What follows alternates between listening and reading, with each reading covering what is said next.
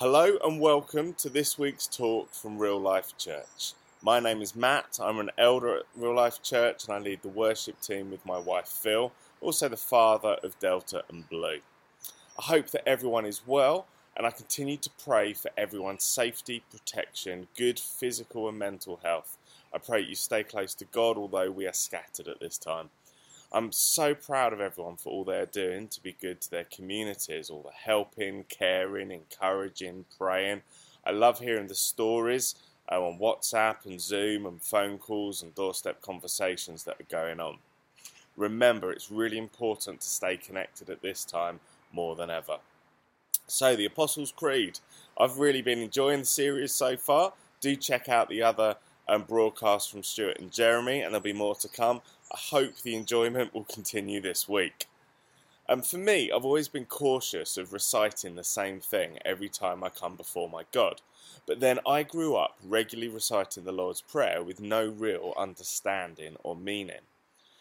In the same way that I'd never give Phil, my amazing wife, the same card every day, containing the same words of love, I think it would lose meaning over time.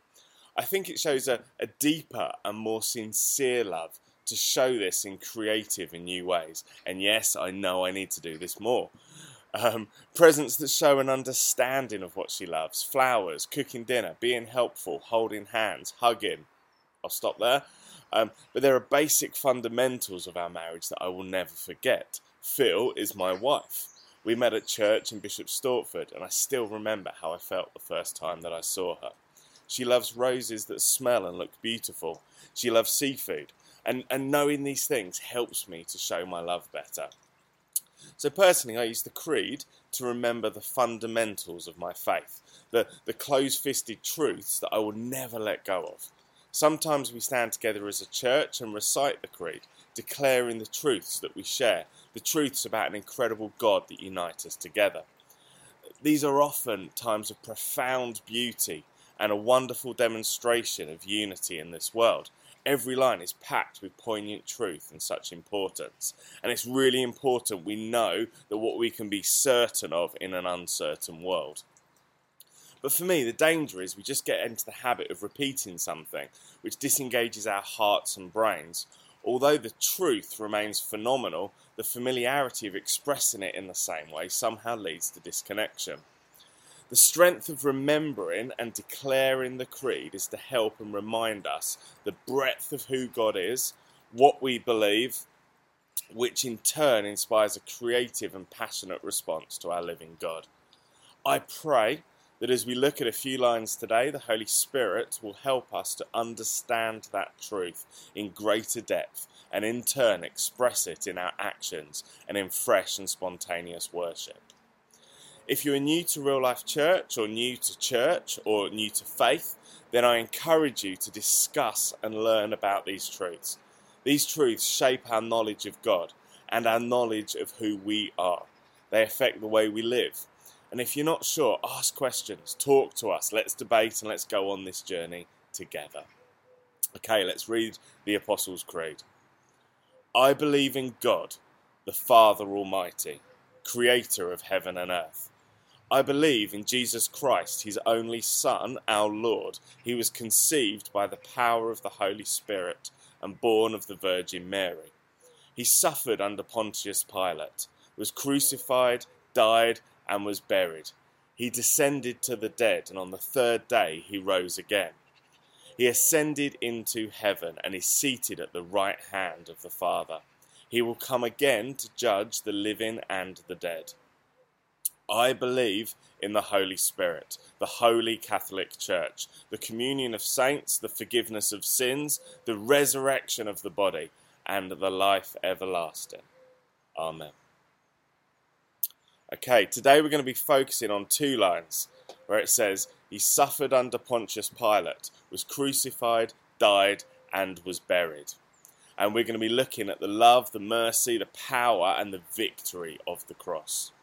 Now, the cross is very much at the centre of our faith. It's the turning point of history. It is the fulfilment of countless prophecies throughout the Old Testament and the story of the world. The theology around the cross is far, far wider than I can possibly talk about in 30 minutes. So today I'm going to share with you what I felt God wanted to emphasize and talk to us about. So firstly, the crucifixion of Jesus is historical fact. He suffered under Pontius Pilate. Jesus exists in historical accounts and was crucified under the command of Pontius Pilate. Fact. Please do research this more, but trust me for now, whoever you believe Jesus was, he was crucified. So why is Pilate mentioned by name?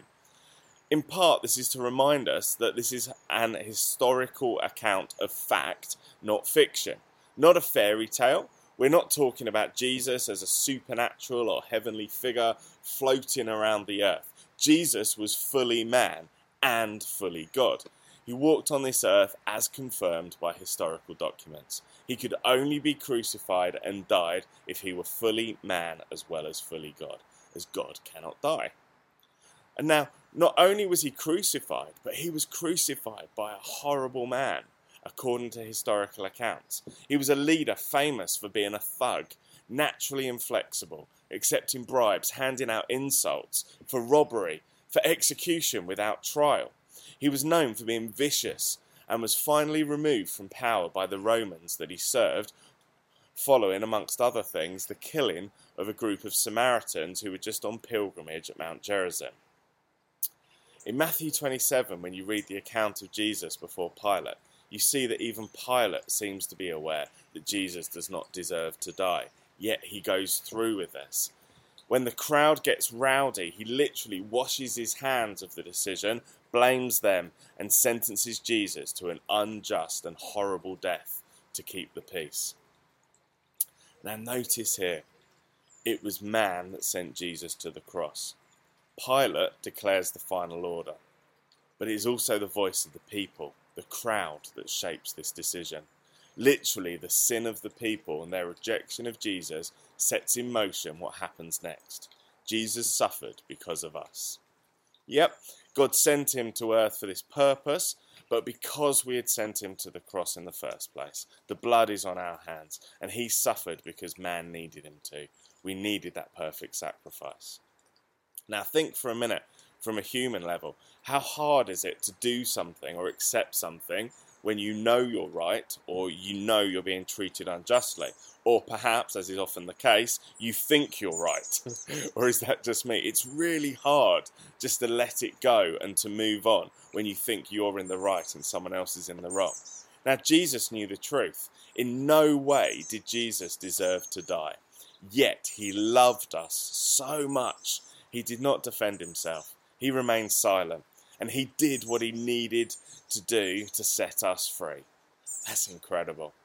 History records just how unjust and how undeserved and how grotesque the death of Jesus was. Yet, God so loved the world that he gave his one and only Son, that whoever believes in him shall not perish but have eternal life. That's John 3:16. In Romans 5, but God demonstrates his own love for us in this: while we were still sinners, Christ died for us. So what was God's motivation to send his Son to an undeserved, degrading, cruel and painful death on the cross? That's his love for us. From Philippians 2, we need to remember that Jesus, who being in the very nature God, so he had the same depth of love for us as his Father, he did not consider equality with God something to be used to his own advantage. For example, he could have saved himself from the crowd and from Pilate and ultimately from his crucifixion.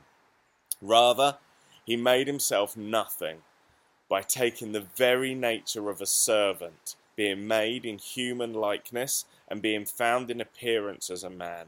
He humbled himself by becoming obedient to death, even death on a cross. So to answer the question of Tina Turner, what's love got to do with it? The answer here is everything. So the extent of God's love for us is unimaginable and beyond anything we can fathom. But why did Jesus have to die for us? Well, Jesus was never responsible for our sin. Sin is our choice, it's our decision. From Adam and Eve deciding to eat the fruit from the tree of knowledge, to me making a selfish decision today, to the rest of my history and everyone else's history to come. It was never Jesus' fault. Our sin caused us to be separated from a holy God. Because of our actions and decisions in life, we are not worthy to stand before a perfectly holy and just God. So, in the greatest act of mercy known to man, God sent his Son to die in our place. As a perfect sacrifice and substitution for us, rather than us being punished by eternal separation from God, he makes a way for us to have our relationship with him fully restored, fully for all time. In Romans 5, while we were God's enemies, we were reconciled to him through the death of his Son. Ephesians 2, but because of his great love for us, God, who is rich in mercy, made us alive with Christ, even when we were dead in our transgressions. Our God is a God of justice. There had to be a consequence for our sin, the eternal separation from God. But rather than justly punish us with this separation, Jesus takes that punishment upon himself and dies on the cross in our place, the perfect sacrifice. Romans 5. And since we have been made right in God's sight by the blood of Christ, he will certainly save us from God's condemnation. By his mercy, we are set free. Both the perfect justice and love of God are satisfied in the cross. Now let's contemplate the power of what Jesus accomplished for us by dying on the cross. We are established in righteousness forever. He has restored humanity to relationship with himself forever. Our fellowship with God is made right forever. We are restored to what Adam and Eve had before they ate from the tree of knowledge of good and evil, but actually even better. Adam and Eve had to continue to obey God perfectly to remain in his presence. When they failed, they were banished from his presence in the Garden of Eden. They had to keep on obeying over a period of time, and they could lose their position of knowing God in such a personal way, which is eventually what happened. But through the sacrifice of Jesus, our salvation and our redemption is based upon our belief and faith in Jesus, not on our ongoing actions. It is once and for all, and that is the power of Jesus dying on the cross. Nothing can ever separate us from the love of God.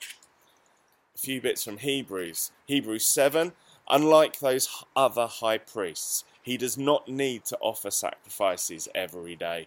They did this for their own sins first and then for the sins of the people. But Jesus did this once for all, when he offered himself as the sacrifice for the people's sins. Hebrews 9, with his own blood, not the blood of goats and calves, he entered the most holy place once for all time and secured our redemption forever. Hebrews 10, for God's will was for us to be made holy by the sacrifice of the body of Jesus Christ, once for all time. So if we believe that Jesus suffered under Pontius Pilate, was crucified, died, and was buried, then we also believe in the abounding love, the incomprehensible mercy, and unrivaled power of our awesome God that led to the greatest victory of all time. Our rescue, our salvation, our reconciliation with him for all of eternity. So, how on earth do we respond to this? Well, we are called to live out the cross in our own lives, and this is a natural response to such love, such power, such mercy. Now, Michael Gorman uses the term cruciformity. I'll say that again, cruciformity, to describe our response to seeing Jesus on the cross.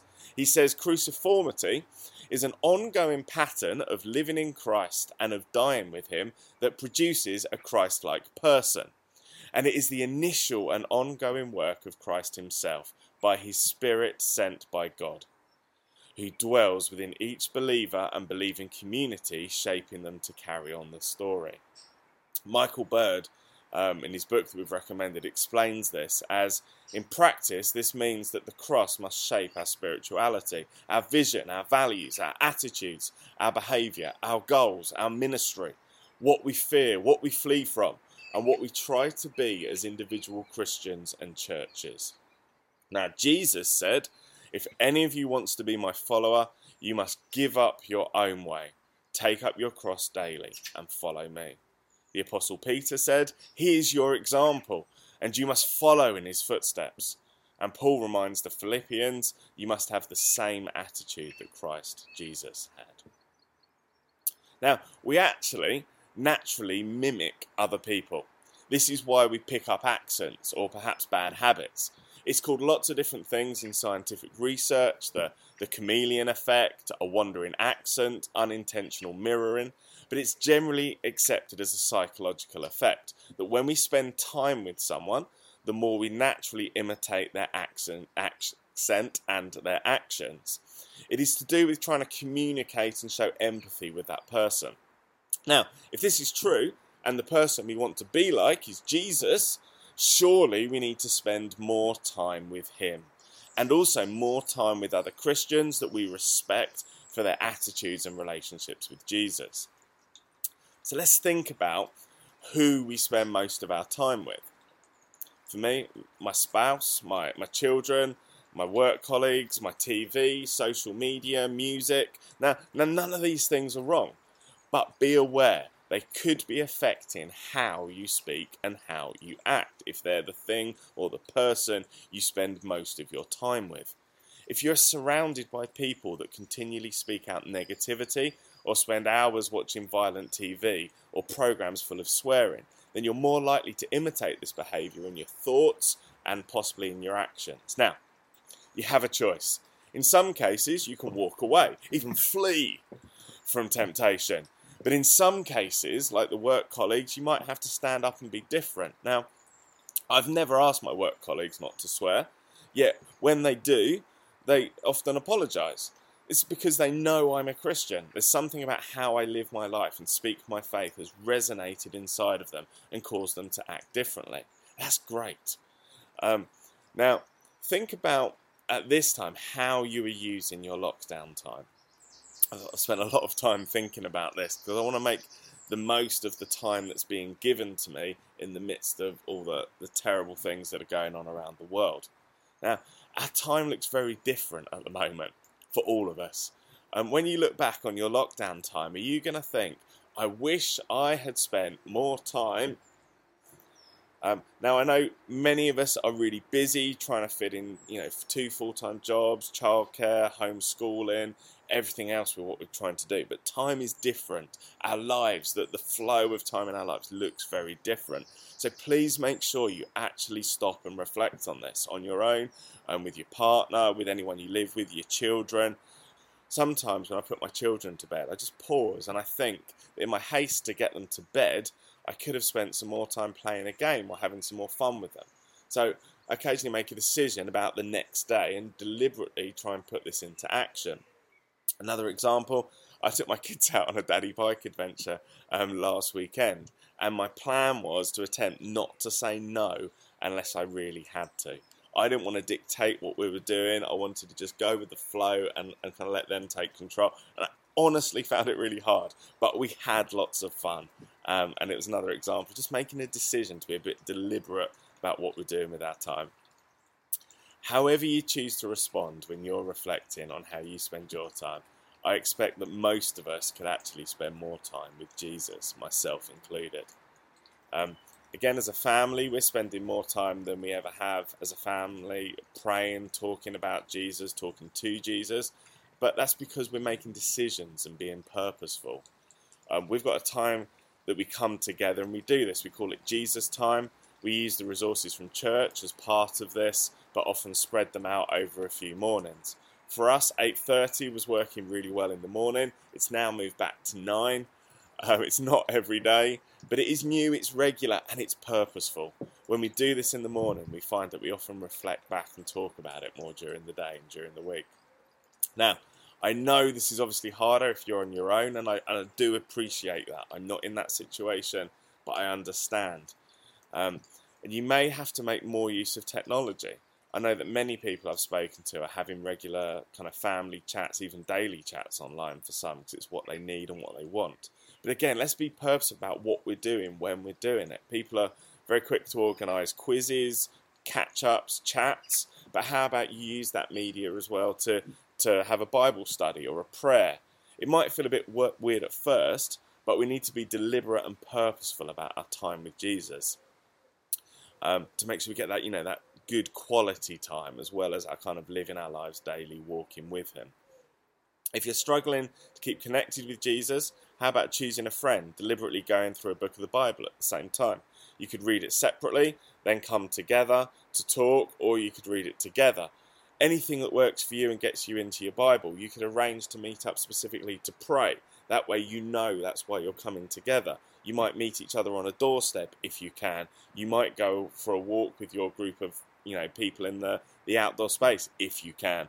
But let's be deliberate. So actually, I need to talk to you today about this. This is what's going on in my head at the moment. I need to share. I need to open up. I'm going to need some prayer. I want to talk about it. Or I read this recently and this has really confused me. Or I just want to share this amazing thing with you. Let's be deliberate and purposeful with what we're doing. Reading your Bible, praying, stopping and listening to Jesus, walking and speaking with Jesus outdoors, praying or reading with your family if you can, joining in Zoom meetings, which aren't necessarily our preferred method, but in this season it's a really important one to stay connected. Please don't count yourself out because of technology issues or you just don't like it. It's important that we spend time with Jesus and with other Christians. And actually, the Bible points this out as well. In Hebrews 10, it says, "Let us think of ways to motivate one another to acts of love and good works. And let us not neglect our meeting together as some people do, but encourage one another, especially now that the day of his return is drawing near." Think about a burning red-hot piece of coal being taken out of the fire. What happens? When it's on its own, it loses its heat really quickly. Put it back in the fire, and the joint heat shared amongst the coals mean they burn hotter for longer. We need to work this out in lockdown living. How to stay connected, how to show love and mercy to other people. Please, I say this now, if you are feeling alone, please be brave and please get in touch with us. We will find a group to get you connected with. We've got loads of people that would love to have a chat and a conversation, a catch up, a pray with you. Our life groups are still going and are really important for us all staying in touch. So please be brave. Just drop us an email, a text, anything. Just get in touch. Okay, so let's finally look at how we can live a bit more like Jesus. Now, Jesus knows what it is like to suffer. And I feel for us, we need to move beyond the suffering. Now, that doesn't mean we're going to ignore the suffering. That would be incredibly wrong as well. We need to face the reality of coronavirus, the reality of death, of pain, of mental anxiety and anguish and loneliness and process what is going on. But we don't need to dwell in the suffering. The story of the cross does not end with suffering of the cross. It is a story of love, mercy, power and victory. So I really encourage you and I pray for you to process well, process with other people, process with God. But let's not fixate on the suffering. Let's move beyond that to this amazing story of love, mercy, power. Let's turn this to prayer. Let's give it to God and trust him for the future. So what else does this mean? We're called to love others with a self-sacrificing love, like Jesus. Think about your neighbours, your communities. And in lockdown, again, we're seeing so much of this. Key workers, neighbours, friends, colleagues, even strangers showing so much love to each other. We've seen loads and loads of good coming out of people during this time. And I hope and pray this really continues beyond the pandemic. Personally, we're spending far more time talking to our neighbours than ever before, which we love, obviously at a socially responsible distance. We've had so much fun with them. We've got neighbours in the road offering to buy each other shopping. A real highlight for us at the moment is every time it's someone's birthday, we all go out into the street. Someone will put up banners, balloons, But at some point during that day, we will come out as a road and we'll all stand in our driveways and we'll all sing happy birthday to that person. That's usually about 17, 18 households all singing happy birthday, all from our respective driveways and properties. And it's a beautiful act of love and caring for each other. And we're not going to let that go when we get back into some sense of what our lives used to look like. But surely as Christians, if we want to live like Christ, we should be at the forefront of this. We should be getting involved where there's opportunity, and where needed, we should be getting things kick-started. And I know so much of this is going on across Sutton Coldfield at the moment, and of that I'm so proud of all of our church, and I want to say a massive well done for showing your love and the love of Christ in this way. We've also got the lockdown hero cards to give out. So remember that we have these cards to give away to people that we want to say thank you and well done to during lockdown. It's again a simple and practical way of showing someone that they are loved and appreciated. And if you can't get out of your house, then post one. We can all get involved in this. Next, we are called to show mercy. So let's be a people that are slow to judge and quick to love. Jesus didn't stand in the courtroom listing everything we had ever done and ever would do wrong.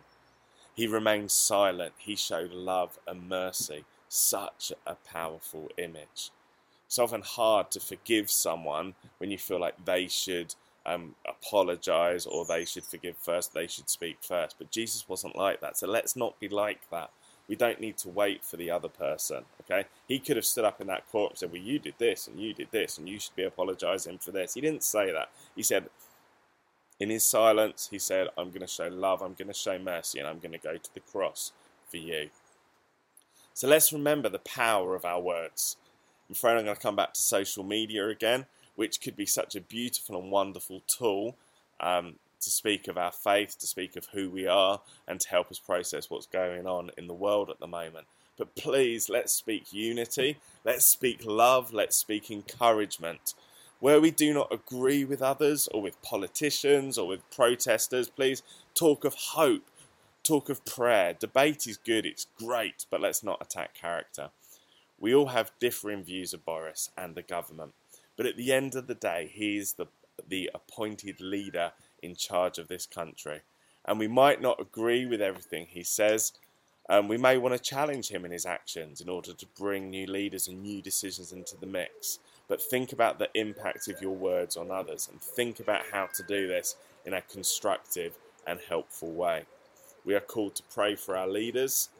We are called to pray for our enemies. So let's be quick to pray, quick to encourage, quick to show mercy and to show love. Let's be socially responsible. As Christians, be Christ-like and cruciformally responsible. I've just made up that term, but let's help others. If it's not helpful, don't post it. Let's live out the love and mercy of Jesus in how we speak and how we post. And let's encourage other people.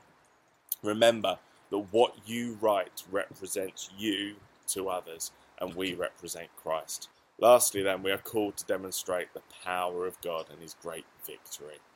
Let's be a people that pray. And again, I know we are, and it's wonderful to hear the stories and see what's going on around the town. Let's pray for others, pray for healing. Let's lift up the people within the church that are unwell and their family members that are unwell at this time. The people that need God's power to break in. Let's pray for our neighbours. Let's pray just for blessing upon people that we love and care for. Those that have lost loved ones recently, those with mental health issues. Let's pray, and call upon the power of God. Let's pray with faith, let's pray with power, and let's pray with great boldness. And this is a great one for lockdown living, because we can pray whatever our situation, with others or on our own. We can be quick to offer prayer for those that need help. I've never had anyone offended when we have offered to pray, and usually it's met with a thankful and appreciative heart. We know the all-powerful God and what he can do. So let's be generous with sharing this great news. Little plug here for the next prayer meeting on the 30th of June and the 21st of July. We had record attendance at our first Zoom prayer meeting this week. So let's keep that going. Let's keep growing it. It's great that partners can come together, families can come together. So let's keep praying as a church. There's also the power of salvation, and we have to talk about this as we close. If you do not know God personally, if you have not made a decision to follow him, to believe in his word, and accept that his amazing act of love, mercy, and power is for you, then please talk to God, and then talk to someone, and do it now. Remember, Real Life Church, there are many gateways we can open up for people by showing love and mercy to others and by expressing the power of God in prayer and in testimony. People are searching in the midst of a global pandemic, and we know a God that loves them. So please point them towards the gateway that leads to Jesus. And if you're exploring, if you're looking into this, be brave, be bold, and have a conversation with someone that knows Jesus. Have a conversation with Jesus, and please find out more. When we finally meet together again, my prayer is that we have not lost anyone to corona or to complacency or from drifting away, but rather our meetings are packed full of people wanting to worship Jesus together and find out more, and a good chunk of those wanting to worship Jesus for the first time. So as we close, what other way is there to finish apart from declaring our heartfelt gratitude and thanks to our amazing, awe-inspiring God who gave so much for us, who suffered under Pontius Pilate, who went to the cross and died for us, to set us free, to accept the punishment that was due to us upon himself. Thank you, Jesus. Thank you for dying on the cross. Thank you for being obedient to your Father and for setting us free. Thank you for being the perfect example of love, mercy, and power. Help us to live a life that reflects how amazing you are. Help us to be generous with our love, our kindness, and our actions. And I thank you, Lord Jesus, that you are all of this and so much more. Amen. Okay, so I do encourage you to click on some of the other links that are on our YouTube channel. There are some worship playlists, if that helps you, just to put some loud music on and just sing out your praises to Jesus. There's the other talks from the series to listen back to as well, and plenty of other things. So we love you all. Our family loves you all. We can't wait to see everyone in person again. But for now, please wash your hands and stay close to Jesus.